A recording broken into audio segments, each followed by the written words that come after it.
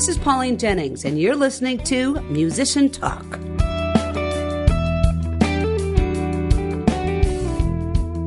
My guest this week is Claire Larson, who is currently serving as visiting professor of music and director of symphony band at Carleton College. Claire also is director of bands and the band program at Kenyon-Wanamingo middle and high schools. She earned a Master's of Arts in Music Education from the University of Minnesota and a Bachelor of Music from St. Olaf College, where her principal teachers were Miles Mighty Johnson, Dr. Timothy Marr, and Dr. Craig Kirchhoff. Claire has lived in Northfield for the past 20 years and has been engaged with music in the community that whole time. It's time to find out more. Let's talk with Claire Larson.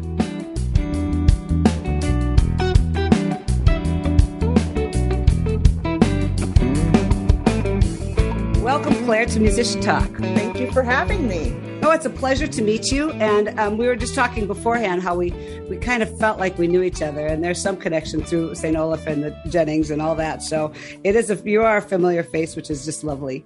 And I'm so happy to have you on Musician Talk. It's fun to be here. In fact, I looked at a lot of your previous guests. I went on and looked at them. And of course, many of these are my colleagues and friends from previous jobs or people that I've done work with in the past. So just very, very thrilled to be here. Oh, good.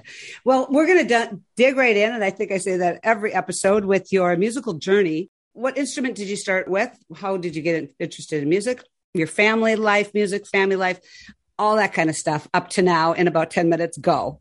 Okay. Well, I was born and raised in Illinois. I grew up in a suburb of Chicago, Aurora, Illinois. And I think I started piano lessons in probably second grade. Oh. And my parents and my family valued music highly, and they thought the entry instrument would be piano. Additionally, my grandparents on one side were musical. My aunt was a music teacher in Minnetonka. So music was a very important part of the family life, even before I ever came into the world. So in second grade, I started piano lessons with Marilyn Perlini, and I can honestly say she was amazing and made learning music so positive, and practicing was not a chore, but was rewarding and fun. So that was my first experience. And I did, my parents understood, like, practicing is important, and they supported me throughout my journey on the piano. Nice. When I was in fifth grade, I had my first experience, with an instrument, and I chose to do the French horn. And as many students choose out their instrument, sometimes it's someone that they admire that played that instrument, or maybe it's the sound. And I really, truly don't think I thought very deeply about what instrument would match my personality. But I had an older sister whose best friend played the French horn. And I said, well, that would be cool. I should play the French horn. Amazingly, it is a great and perfectly suited instrument to my personality. Oh, how great is that? I know. And it's not easy. I mean, no, you could start that and go, no, I don't want to play an instrument because this is too hard.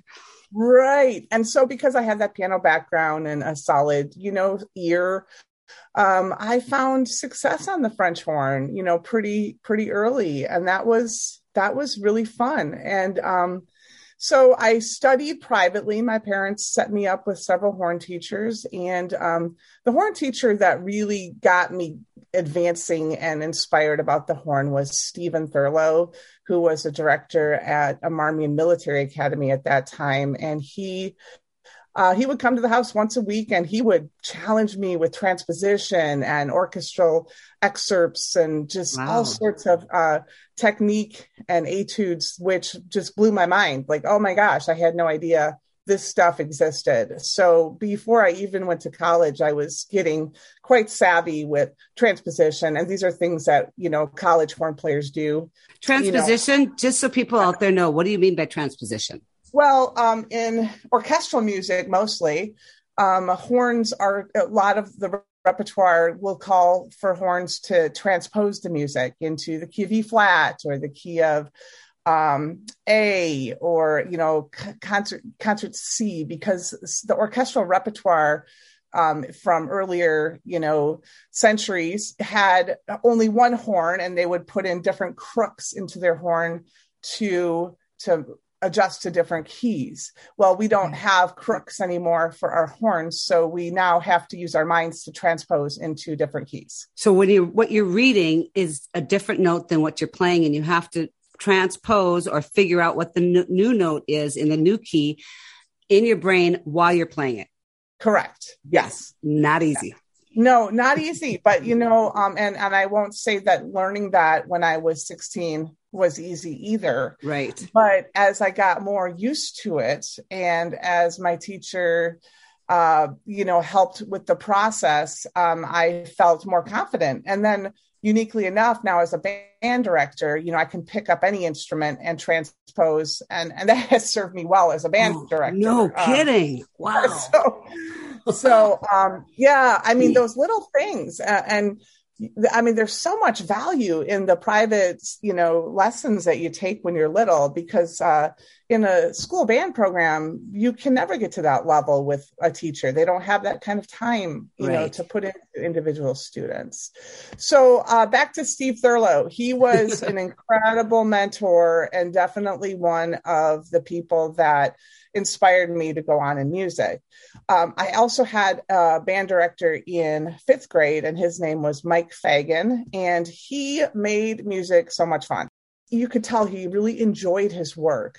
So when I had Mike Fagan in 5th grade, and shortly thereafter, Steve Thurlow as my horn teacher, I'm like, I think I would love to do this as a profession. Oh, neat. And so very early on, I thought I was going to be a music teacher, and I never wavered from that. And to this day, I feel like I chose the right profession. So that's a pretty rare thing. And for a young blessing. people. What a blessing. Yes. Yes. Wow. So then with that in mind, everybody's like, well, if you're a horn player and you are going to be a music teacher, you have to look at St. Olaf. So I, early on, I had written a letter to Mighty Johnson, and I said, Mighty, I'm going to be your horn player. I'm going to come up to go to St. Olaf in like 10 years and I'll see you soon. And you know what? Mighty wrote back to me. I don't doubt it. I don't doubt that he's the kind of man that would. I wonder if I still have that letter. I bet I do. And he wrote back and said, thanks for your note. Keep working hard. I'll look forward to seeing you in the St. Olaf band in a couple years. And sure enough, I ended up at St. Olaf. And that just basically changed the trajectory of my life in every department, from who I ended up marrying to the opportunities I've had as a musician and as a teacher. St. Olaf was a pivotal decision to go there. After St. Olaf, at that point, I had decided to marry my husband, John Larson, who is a euphonium player in the St. Olaf band. And we were in a brass quintet, and we had a wonderful time with that little group for 4 years. I was alerted to a graduate fellowship opportunity at the University of Minnesota. And that fellowship was put out on Craig Kirchhoff's, maybe his first or second year up at the U of M. And he was really working to kind of get some traction with his top wind ensemble. So I applied for and auditioned for the graduate fellowship to play in the wind ensemble and in a woodwind quintet. And I was accepted, and I decided to go directly on to grad school, and I got my master's degree at the University of Minnesota in music education. So, wow. Well, you say wind and quartet, but French horn isn't a wind instrument, is it? Right. Okay. No, it's not a woodwind. So the woodwind quintet has clarinet, oboe, flute, bassoon, and horn, because horn is kind of a chameleon instrument. It can kind of go back and forth between brass and woodwind and presents a unique tone color. Got it. To both ensembles. So, yeah, I ended up being in a woodwind quintet up there. And then, of course, the top wind ensemble with Craig Kirchhoff, which was quite the different experience than the St. Olaf band. I bet. Wow. Yeah. So it's been an interesting journey. No kidding. So a couple of things that caught my attention was, and you said this about a couple of your teachers, that they made the lessons playing and practicing fun. How did they do that? Well, if you go back to piano lessons, I remember my piano teacher would encourage us to memorize pieces. And if we had 10 pieces memorized, we could choose a prize from her prize bucket. And her prize bucket had very unique things, fingernail polish and stickers and some candy and unique trinkets. And of course, for an 8-9-year-old, that was golden. Yes. And I do think memorization has a wonderful place in music education. That ability to work your brain in a different way and put things to memory is valuable, and not just from a memory point, but a psychomotor skill. On instruments, when I ask my students to memorize their scales, those psychomotor skills of patterns in the fingerings is really, really important in mastery and confidence of technical things. I don't think anybody has talked about the importance of teaching memorization. And I agree that it uses probably a different part of your brain. It tends to be kind of an old school concept, but I do find that that's a valuable thing. The other thing in my my youth, when I was doing piano lessons and horn lessons, my teachers always had mini recitals, places where I could share my talent with my family. It was just a very low key type of supportive atmosphere where you would play for your family and friends. And I do think that if you're going to be a musician, part of that experience is sharing that gift with others. So I enjoyed that. The performance aspect of it, and making sure that you don't have performance anxiety, and if you do, how to deal with that, the nervousness and the anxiety that comes with performing. I guess the only way to deal with that is to do it. Is to perform, right? And that is definitely a part of being a musician for a lot of people, right? Exactly. Yeah. So tell me, this first piece that you picked out is a piece by the Kenyon-Wanamingo Band in 2020. So why don't you tell me about this position you have down there? Okay, so I am the band director at Kenyon-Wanamingo Middle School and High School. I have been there for 12 years. And so my program and my position is the entire program. So I teach in 5th through 12th graders. So I start them in 5th grade. I wrap them up when they're 18 years old. And we have this unbelievable relationship that I am privileged to have over 8 years with students and families in my band program. Wow.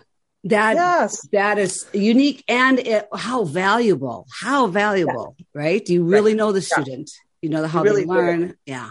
I just went out with one of my former students yesterday. We went out for coffee, and she is a graduate of Wartburg, and we enjoyed visiting. So there are lifelong relationships that you make with these students. And honestly, sometimes I think I know these kids more intimately than my own children, because I spent 8 years with them nonstop for hours a day. Right. While your other kids were with some other teacher, you were right. So it's, and I do get to obviously spend great time with my own children, but it is a unique situation to have that.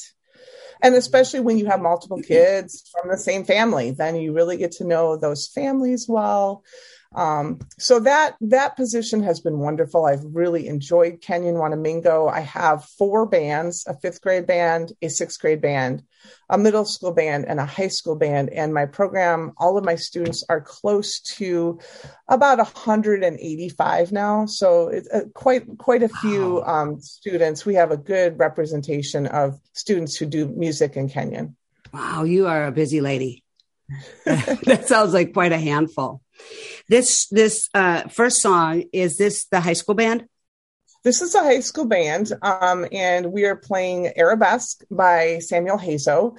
And this is a fantastic piece with just really riveting rhythms, and just it keeps you on the edge of your chair. I happen to have a unique group of students this year. I had a flute player who was a 2-year all-state flute player, Katie Van Epps.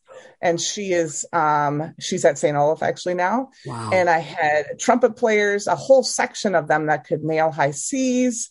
I had woodwinds that could play technically very fast, and my entire band was very stacked.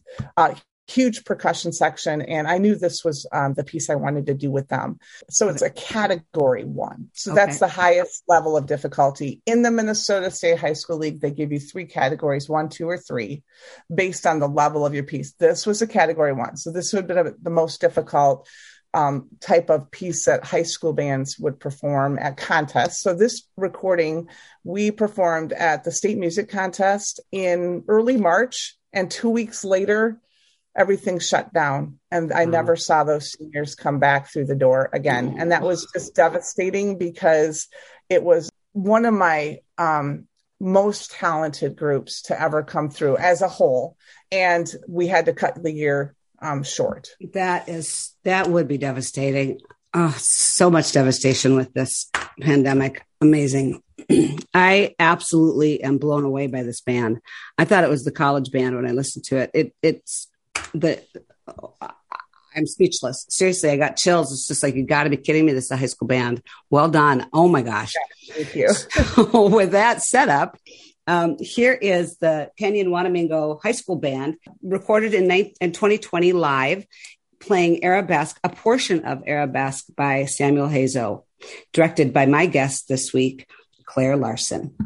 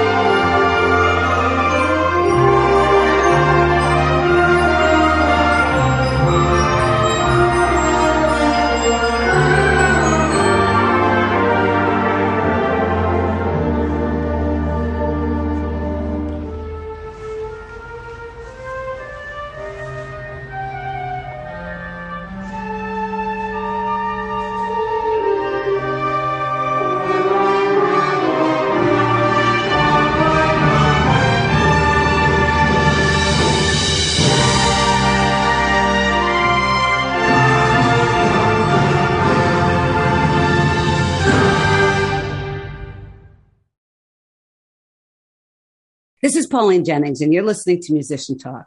We just heard a portion of Arabesque by Samuel Hazo, performed by the Kenyon-Wanamingo High School Band in 2020 and directed by my guest today, Claire Larson. Who is that flautist? It's Katie Van Epps, and she is now going to be a sophomore at St. Olaf College. What a player. Just incredible. Yeah. Incredible. Yeah. And this song, I just love this song. The melodies are so just pleasing. They're just so pleasing. There's something about them, and there's drama, and there's all that going on. What a wonderful selection to play today. Thank you for that.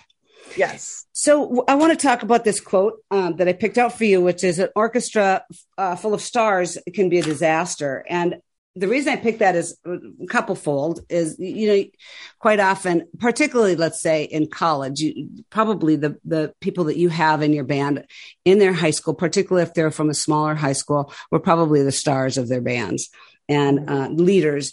And so if you have a band full of people who have been soloing and the best in their pool that they came from, how do you deal with that?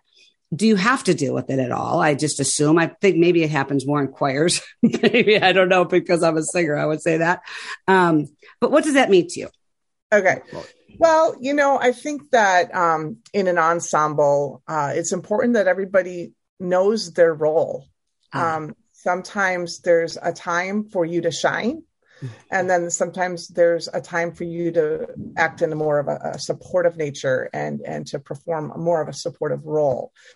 Above all, like, the goal for musicians in an ensemble is to serve the music, and you need to do whatever it takes to create, that sound or that balance to make the music be what it's intended to be. The other thing is, as far as the stars, we need stars in every group.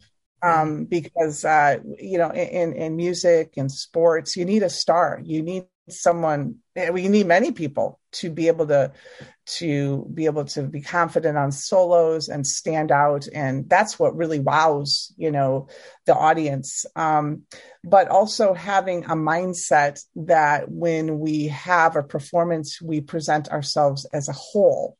So we take pride in the stars that are performing solos, but yet that's something we all get credit for, because we make that happen for each other. So yes. The mindset of serving the music and presenting ourselves as a whole is important, but the stars are important too. So we don't want to extinguish the stars. That's a good thing. I love band music because there are moments when the third trumpet has the most important part in the entire band, or the third clarinet, and everybody needs to come down so we can hear the third clarinet or the bass clarinet, and that is special because you can't hide. You make the star, and you're not playing the lead, principal chair. So they're just moments. That's wonderful. That is just so wonderful. Yeah.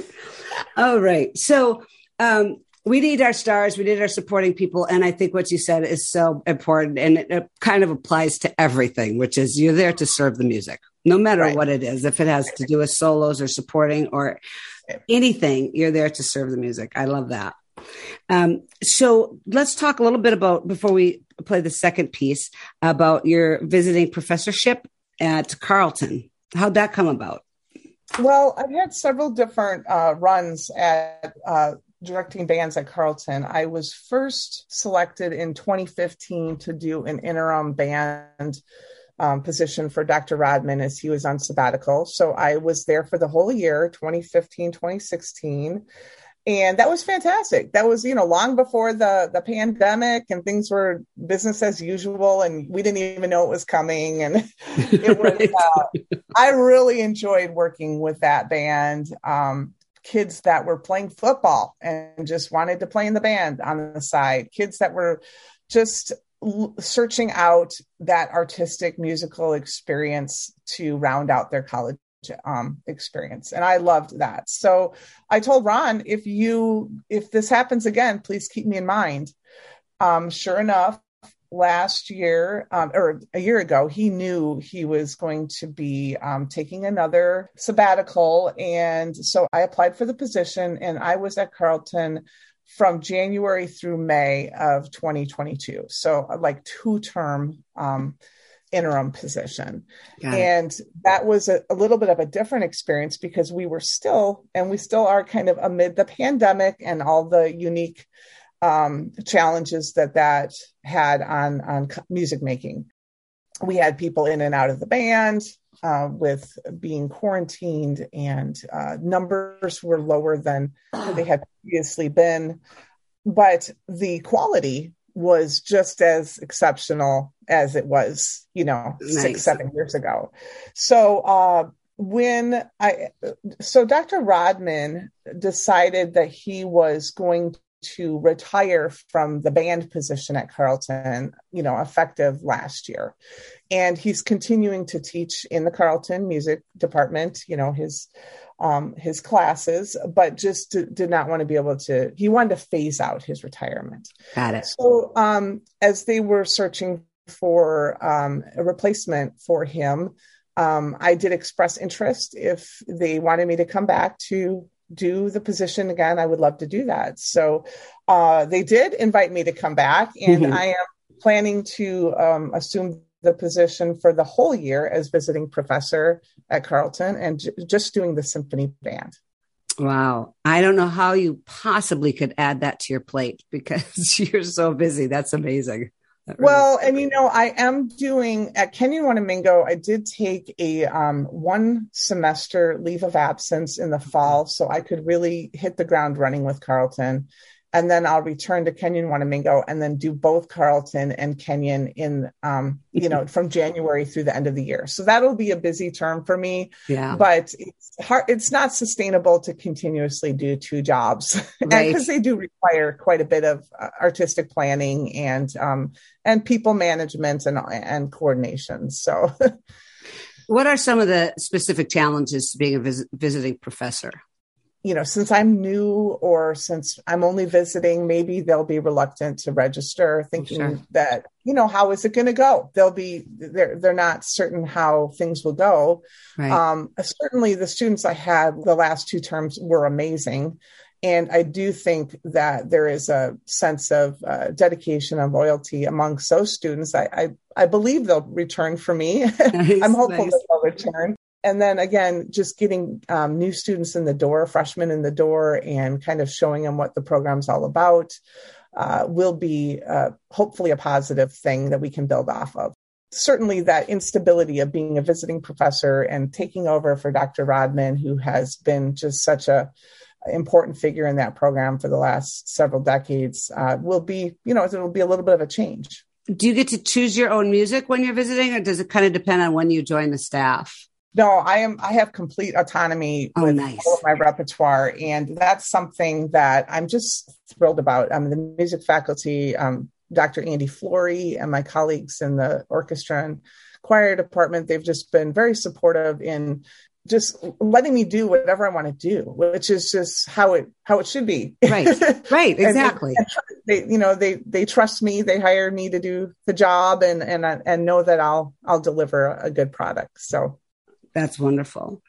I want to go back a little bit before we hear this piece about the grading thing. Let's just dig into that a little bit more. So you said that the piece that we heard that the Kenyon-Wanamingo band played was grade 1, and that's for high school. It was a category 1. Category 1. And that was for high school, a category 1 for high school or for? It's for the Minnesota State High School League. Puts music into categories so that the adjudicators have a better sense of what level the band is playing at. And then that is kind of the basis for the judging at state contests. But music is graded on a scale of like 1 to 6, or most people will say from easy to advanced. But the number system is really helpful, especially in high school and middle school.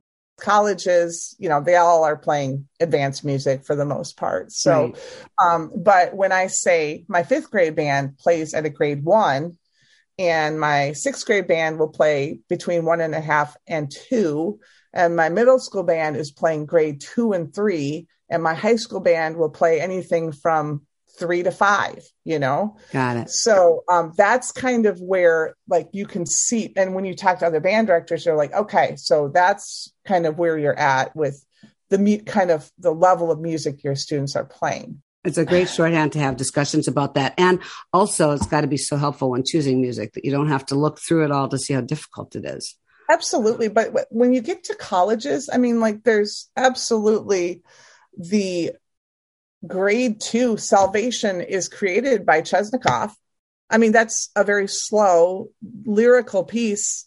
That's probably a grade 2, but like maturity of sound and the ability to pull off a stellar performance on that would require, more advanced players. So technically, you might have a piece that's not graded, very highly, but colleges are still going to play it, So colleges should not be limited to just playing advanced music. They can play anything. Well, that's interesting to say that, technical ability is just one aspect of playing, of course, and how fast you can play notes and how you can put those notes together.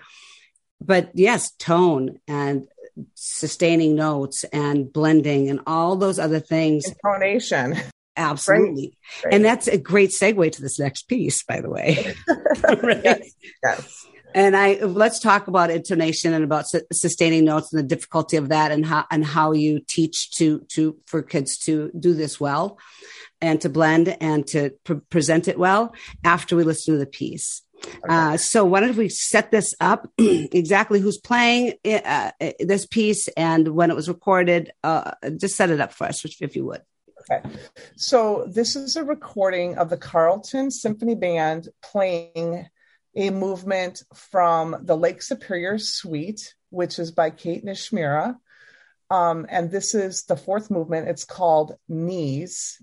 And this was presented at our spring concert called Superior Music from the Big Lake they call Gitchigumi. Here it is.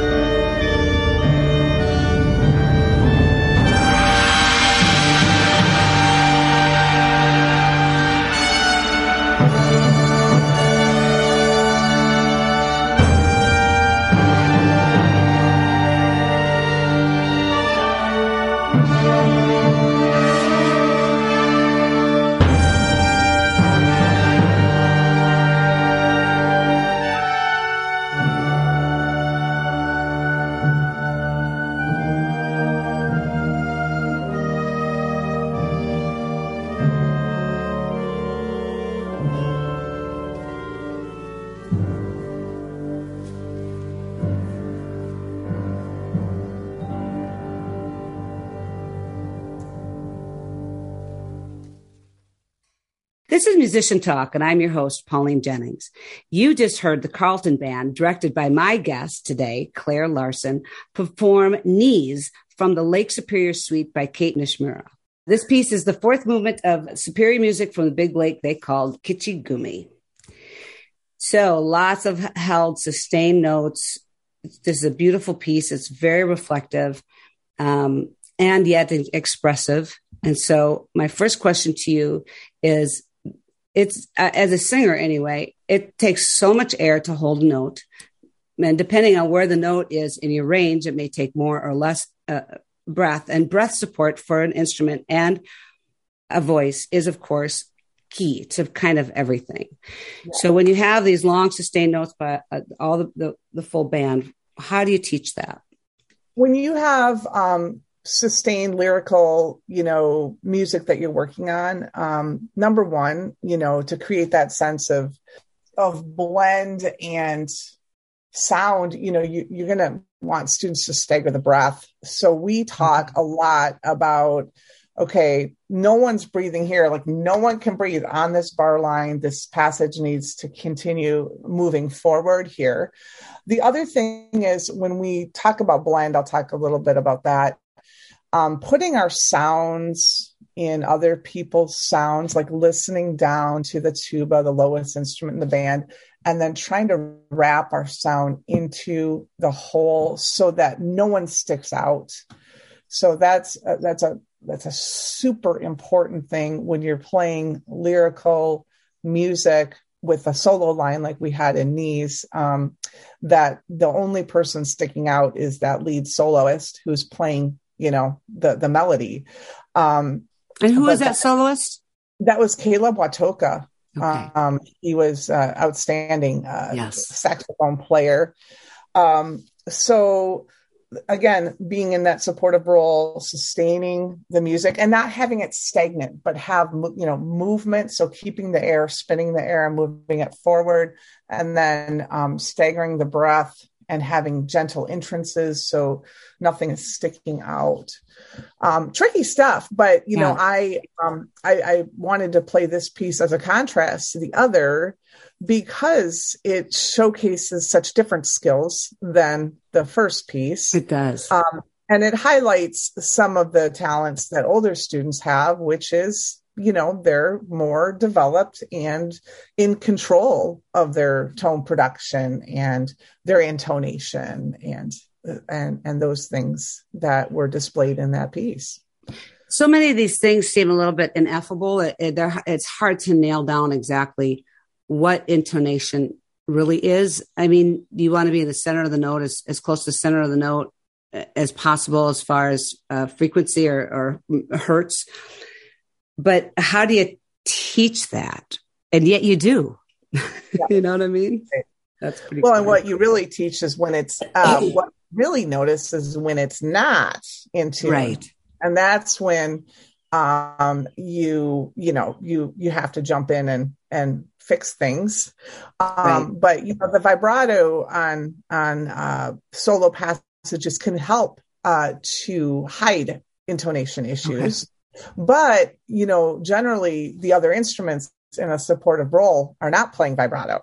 Those instruments should not be playing vibrato. So there's another thing that is very ineffable, which is expression and how you teach expression, because this is a very expressive piece, but yet how do you put your finger on why it's more expressive than another band playing it, let's say? How do you address that with your students? First of all, the students need to know what the piece is about. Ah, yes. They need to understand where the inspiration behind the music to help them better connect with that. Yeah. So this whole Lake Superior suite is a collection of pieces that are geographically connected to areas on Lake Superior. So Knees is a section of I think it's a park in Canada on Lake Superior, and it was once a prisoner of war camp. Oh, so wow. When you hear the music, it's dark. Yes. And a little bit foreboding, when you get to the climax of that. And so connecting students with intent or inspiration behind the piece is the first way you can get kids to connect and show the emotion and the artistry with it.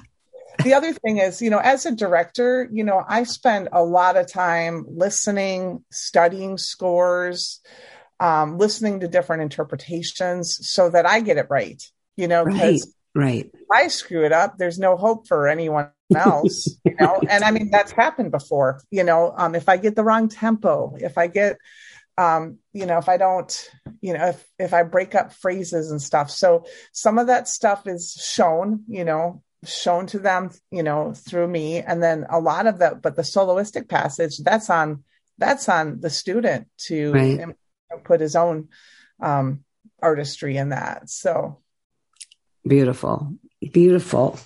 So we're getting toward the end. And so it's time for best gig, worst gig. And I'm just wondering if you have any stories for us. Well, I mean, I have moments, like worst moments, and I'd like to focus on that.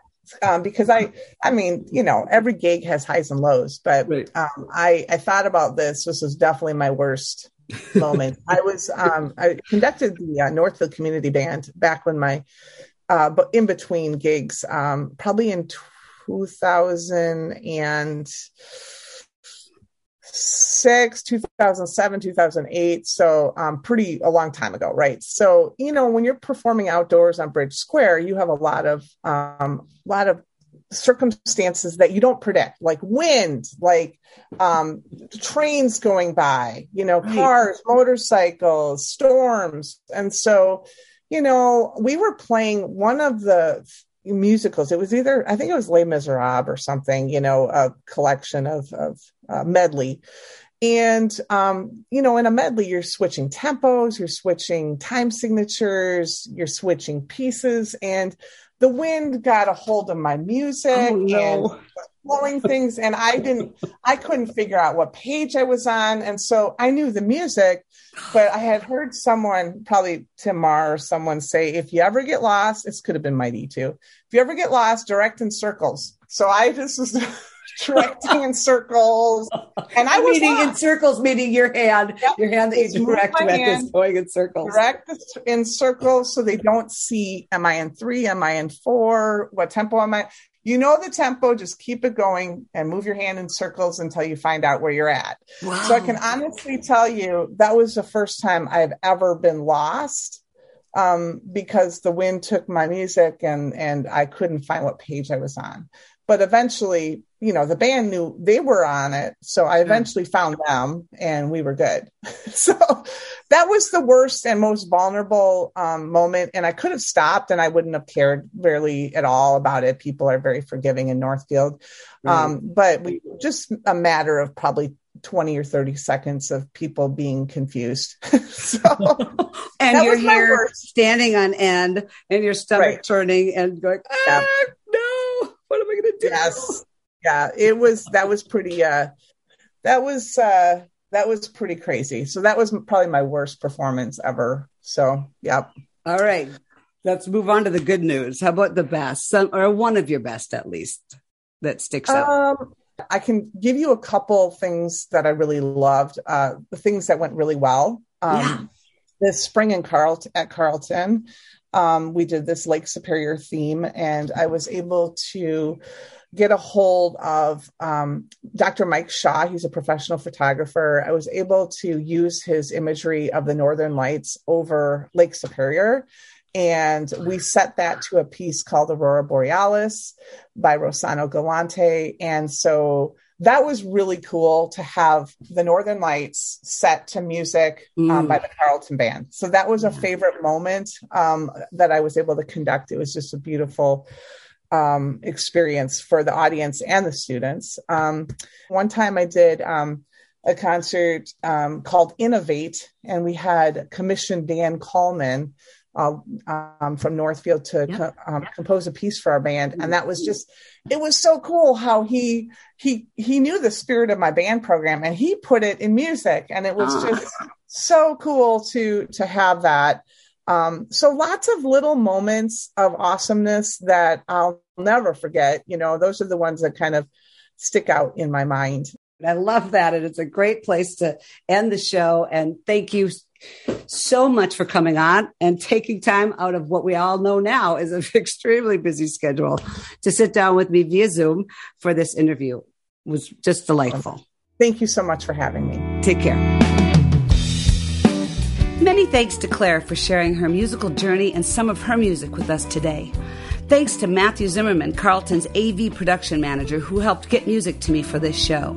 And thanks, as always, to Wendy Norquist and to you for listening to Musician Talk on the One, KYMN. Have a terrific day.